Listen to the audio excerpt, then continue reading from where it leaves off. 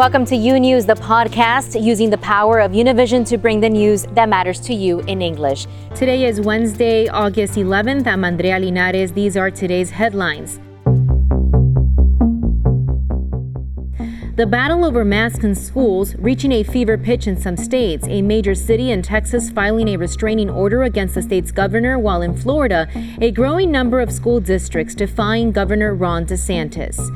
On Capitol Hill, Senate Democrats moving ahead with a $3.5 trillion budget resolution that could have a major impact on immigration here in the United States. And from Italy to Peru to right here in the U.S., massive wildfires burning across the planet, even as California's Dixie Fire grows to nearly 500,000 acres. The latest on the crisis for residents there today on U News. We begin with the latest on the pandemic here in the U.S. The state of Florida now accepting ventilators from the federal government to help with the massive surge in cases there. Louisiana, Mississippi, Alabama, and Arkansas all reporting hospitalizations at more than double the national rate. Lorraine Cáceres has more on the situation in the South. The Delta variant not loosening its grip on the South. In Louisiana, health officials sending residents this message. There's been a 430% increase in statewide hospitalizations. Every one of those statistics should scare the hell out of you. In Texas, after banning mask mandates across the state, Governor Greg Abbott is now asking hospitals to stop non-emergency surgeries to make room for COVID patients. School districts and government closest to the people should make decisions on how best to keep students and others safe. I'll do all that I can to protect the public health and the people of Dallas County. In the Dallas area, there are only 2 pediatric ICU beds left. These are not just for COVID. Car wrecks and anything else. If your child needs ICU and a ventilator in a 19-county area, we have 2. This as Florida and the federal government continue feuding over the state's response to its surge in cases. I would note what is publicly available and knowable is that the American Rescue Plan funds that were distributed to Florida to provide assistance to schools have not yet been distributed from the state level. So the question is, why not? The governor apparently unaware his state has recently gotten ventilators from the national stockpile. I did not know about that, so I've not heard about that, so I have to check to see whether that's true or not. I would honestly doubt that that's true, but I'll look because we have a lot of stuff that we stockpiled over the last year and a half through the Department of Emergency Management. I've not had any request across my desk. I've not been notified of that. But according to data published by the Department of Health and Human Services, Florida has broken daily records of hospitalizations for the past 10 days, and 48% of the state's ICU beds are occupied by COVID patients. Meanwhile, as Moderna and Pfizer work to make vaccines available for kids 5 to 11 years old, a new poll showing only 41% of parents with kids already eligible for the shot have gotten them vaccinated, the majority saying not enough is known on the long-term effects of the shots.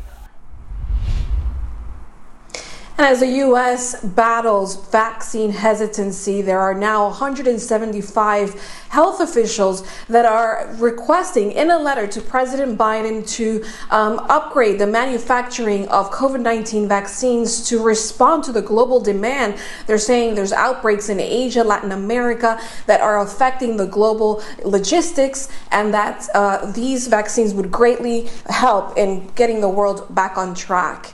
This is all the information we have right now. Andrea, back to you. Thank you, Lorraine, for that report.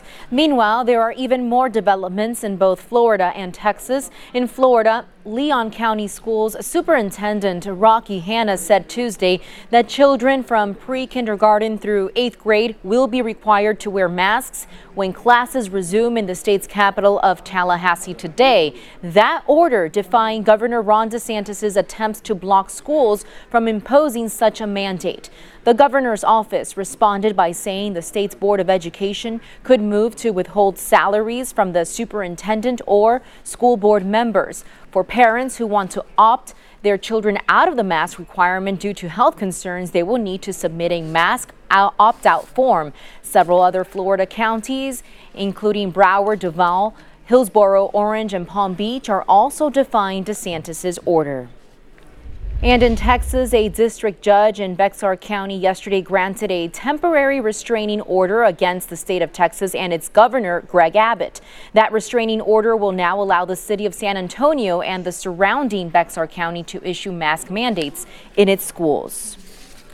And joining us now to talk about some of the difficult choices facing parents as the school year approaches is Dr. Ilan Shapiro. He's the Medical Director of Health Education and Wellness at AltaMed. Welcome to U News, Dr. Shapiro.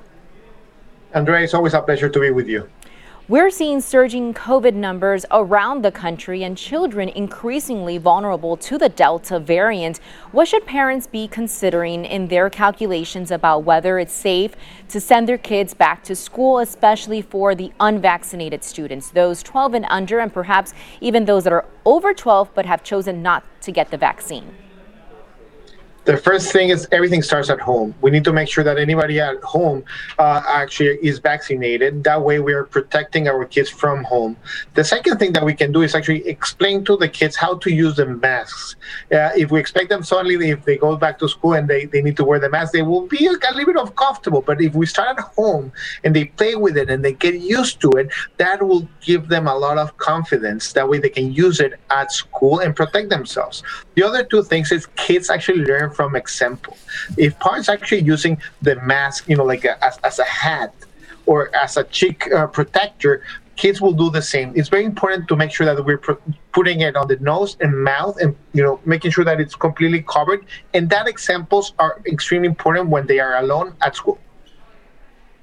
Some great advice there. Now, what about those parents sending kids perhaps to daycare facilities where kids under the age of 2 are not only unvaccinated, but are often unable to keep a mask on, just like what you just explained? What would you tell them, those parents? What should they look out for? Familia, it's extremely important right now that we follow the guidelines from the American Academy of Pediatrics. Anybody above 2 years of age, they can actually wear safely a mask. And of course, if they're tiny little kiddos, we need to make sure that we're having a conversation with the people at daycare. That way we know what they are doing for hygiene. Are they having any protocols if someone has an outbreak? What's the social distancing policy?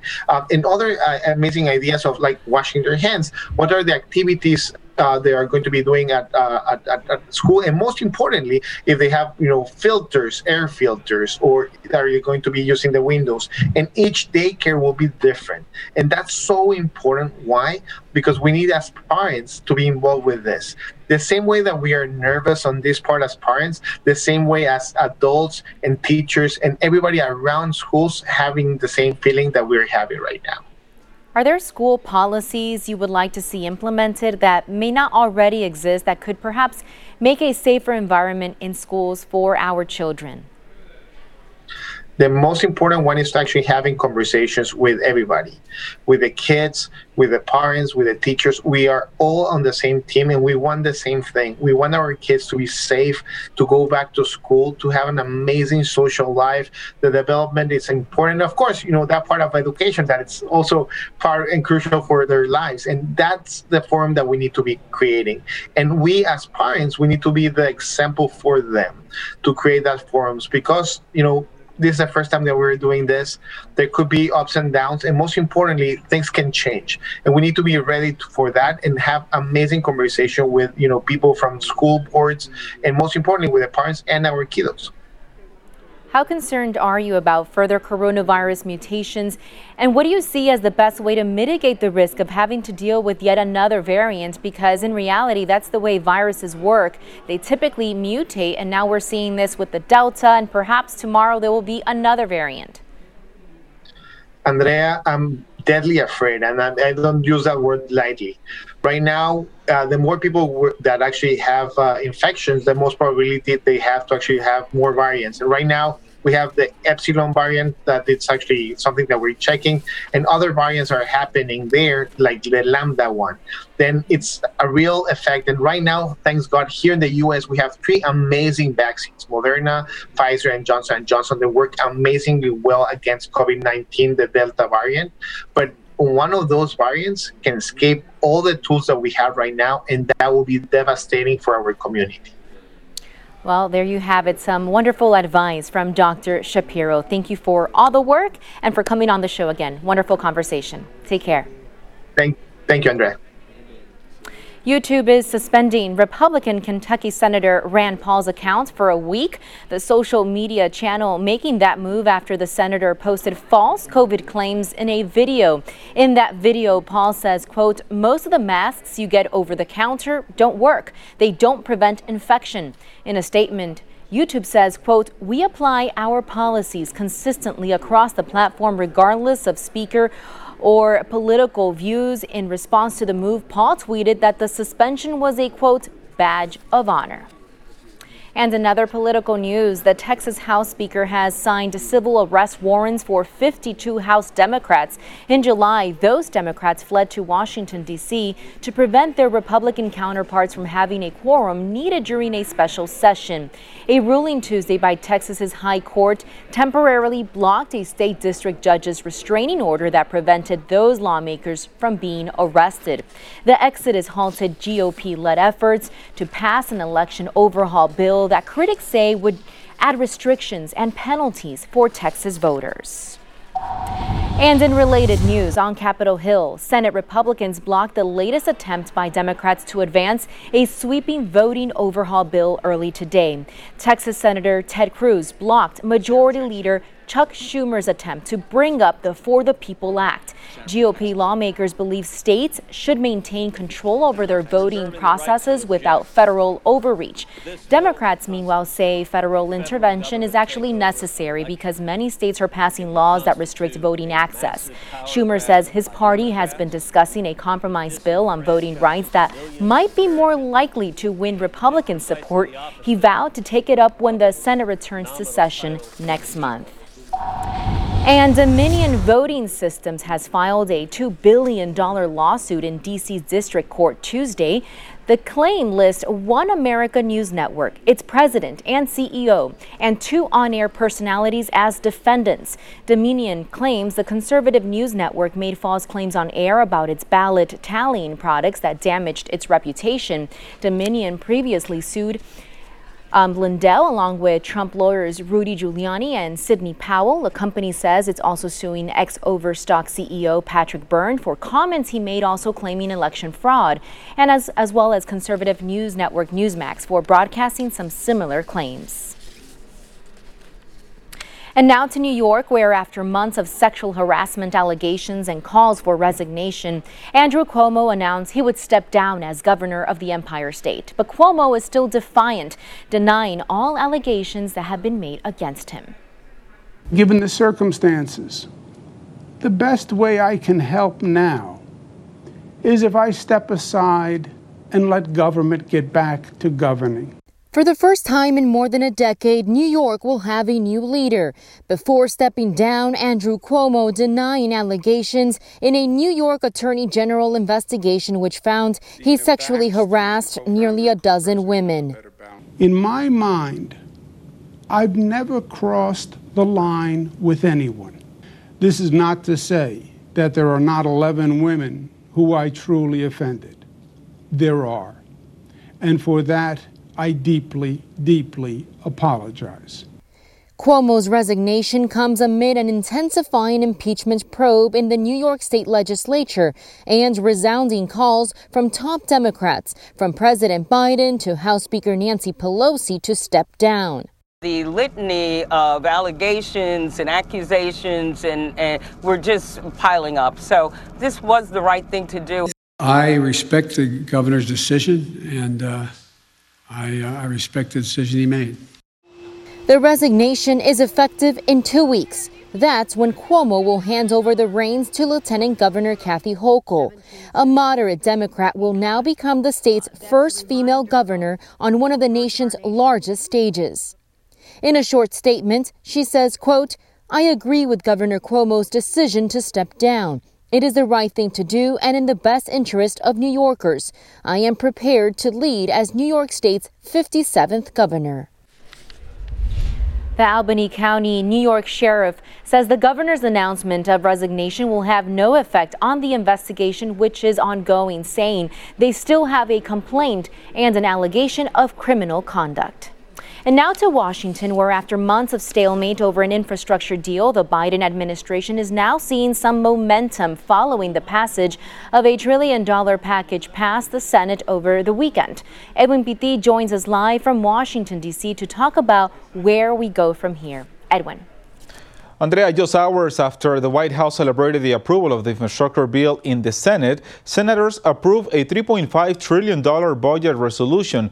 This doesn't mean that the House can vote on it immediately. The Senate just passed a blueprint that will allow them to start working on the text of the bill inside the committees. But it will take time because senators are now on recess. The 50-49 party line vote came after a lengthy series of amendments vote known as vote-a-rama. If also approved by the democratically controlled House, the budget resolution will open the door for Democrats to use a process called budget reconciliation for legislation on health care, the climate crisis, immigration, and more. But again, that could take months. Take a listen. It'll cut taxes, lower costs for the American people, create good-paying jobs, invest in our future while tackling the climate change crisis. It's big, it's bold, it's strong.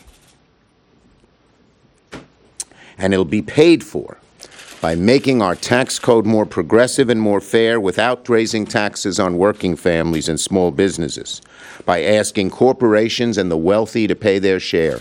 It boils the average American's blood when they see multi-billionaires paying virtually no taxes. Yesterday was a big win for the White House. The Senate passed a sweeping $1.2 trillion package with bipartisan support. But the focus remains on how quickly senators will be able to agree on the terms of the spending bill and if Democrats will opt to go with the reconciliation process that would effectively cut the votes needed to pass the bill from 60 to 51. According to President Biden, this is a game changer for the nations. This is what he had to say. America, this is how we truly build back better. This bill is going to put people to work, modernizing our roads and our highways and our bridges so commuters and truckers don't lose time in traffic, saving billions of dollars nationally. An official reconciliation plan to unlock that ability would take several weeks and it would be away. Now, Democrats plan to use it to establish universal pre-K for 3 and 4 years old, make community college free for 2 years, and add new dental and vision benefits to Medicare, also invest on affordable housing, and establish a civilian climate corps. But the House is slated to return from recess on August 23rd and will consider the budget resolution then. Live in Washington, back to you, Andrea. Thank you, Edwin. Clearly, this process continues for now. And joining us now to analyze these next steps is Charles Zeldin. He's a political science professor at Nova Southeastern University. Welcome back to U News, Professor. Glad to be here. The Biden administration is certainly pleased after clearing the first hurdle for this massive infrastructure bill. But what pitfalls do you see as the measure makes its way to the House? Well, the biggest pitfall is that it's only part of what the Democrats want. And the question is going to be, how willing is the House to vote on this bill, this hard infrastructure bill, when there's so much more that they want to see done through the next bill, the soft infrastructure bill that may have to go through reconciliation. If they wait too long, they may not be able to get this passed. So there's a tension between what we want and what we're going to get if you're the Democrats. Many progressives wanted more out of this bipartisan bill. The original plan saw money for funding clean energy tax credits and also public housing funding, but much of that has been stripped away. Is there a real opportunity here for progressives to influence the final bill? And is there a downside for progressive Democrats trying to hold the bipartisan bill hostage over increased social spending? Yes, there is a very big opportunity for the progressives to say, okay, we got what the moderates want. Now let's get what we want. And to do so by basically arguing that they won't vote for the hard infrastructure bill, the one that was just passed in the Senate yesterday. And they won't vote on it until the next bill has been voted on by the Senate, whatever that bill will entail. The question will be, how much are they willing to accept of what the Senate is willing to give them? And the downside is if you wait too long, people start blaming you for government not working. And that's not good for the Democrats. Their whole sales pitch is government can make things better. Well, to do that, they actually have to have government do stuff.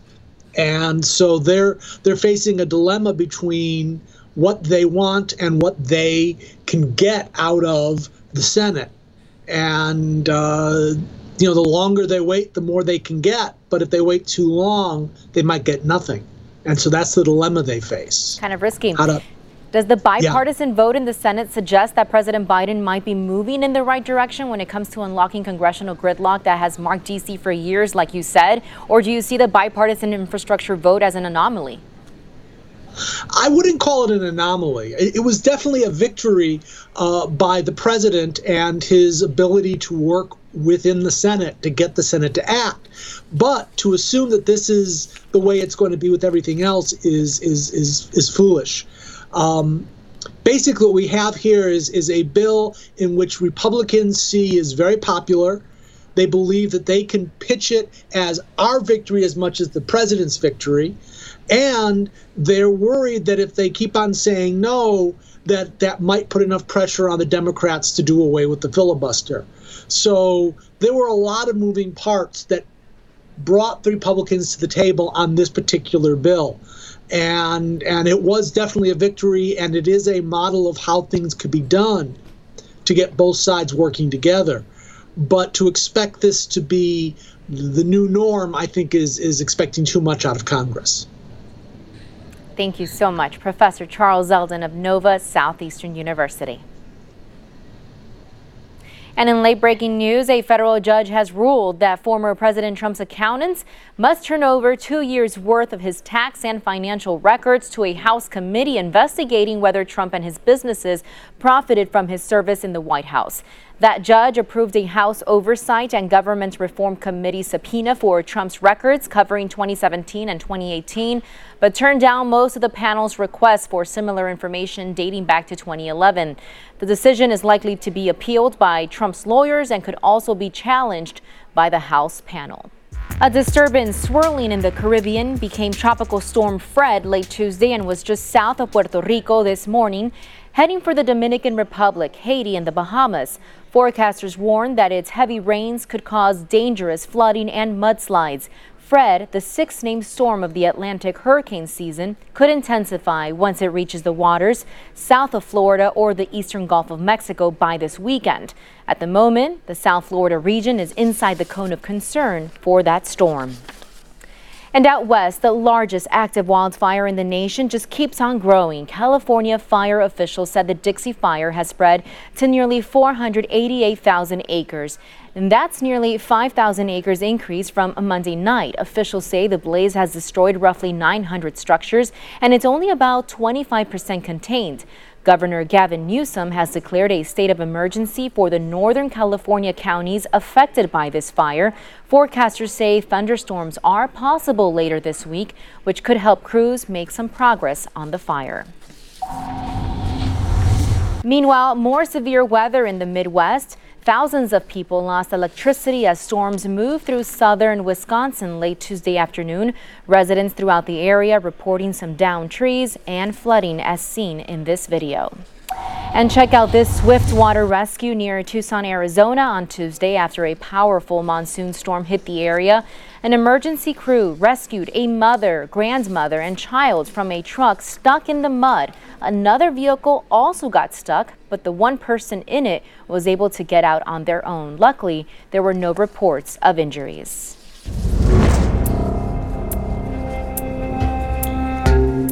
Mexico and the United States making some progress on Tuesday after talks that focused on stemming illegal immigration and reopening their shared border.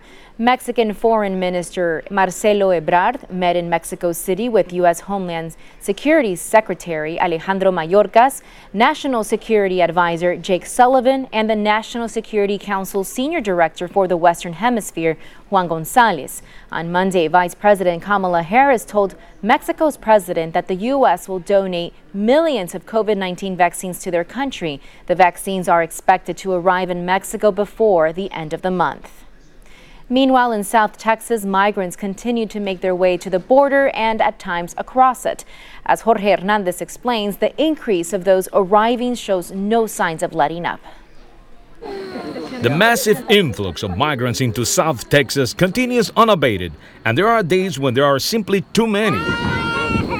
2 nights ago, in the early morning, there were so many arriving that it seemed like there was no end. Sometimes we make these decisions because of the situation in our country.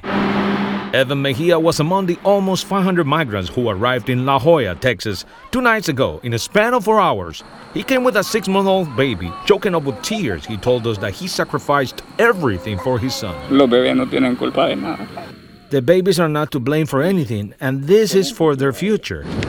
Each migrant carries a heartbreaking story, apart from the ordeal they say they have lived through to get to this place. I have come begging, believe me, to be in this place. We haven't eaten since 11 o'clock. Yes. The night was advancing and the migrants did not stop arriving. Among those who were resting, we found this woman who was about to give birth. About 10 days, according to the ultrasound. And among the unaccompanied children, we met this 8-year-old Guatemalan boy who was crying inconsolably. Who do you miss? My daddy and my mommy. In Guatemala. The child was traveling to Atlanta, where his grandmother and an aunt lived, but he was terrified. I'm scared. Reported by Pedro Ultreras in La Joya, Texas, this is Jorge Hernandez, U-News. Major updates to immigration policy and procedures coming thanks to new cooperation between federal agencies acting on behalf of the White House. Ana de Mendoza explains the changes that lie ahead.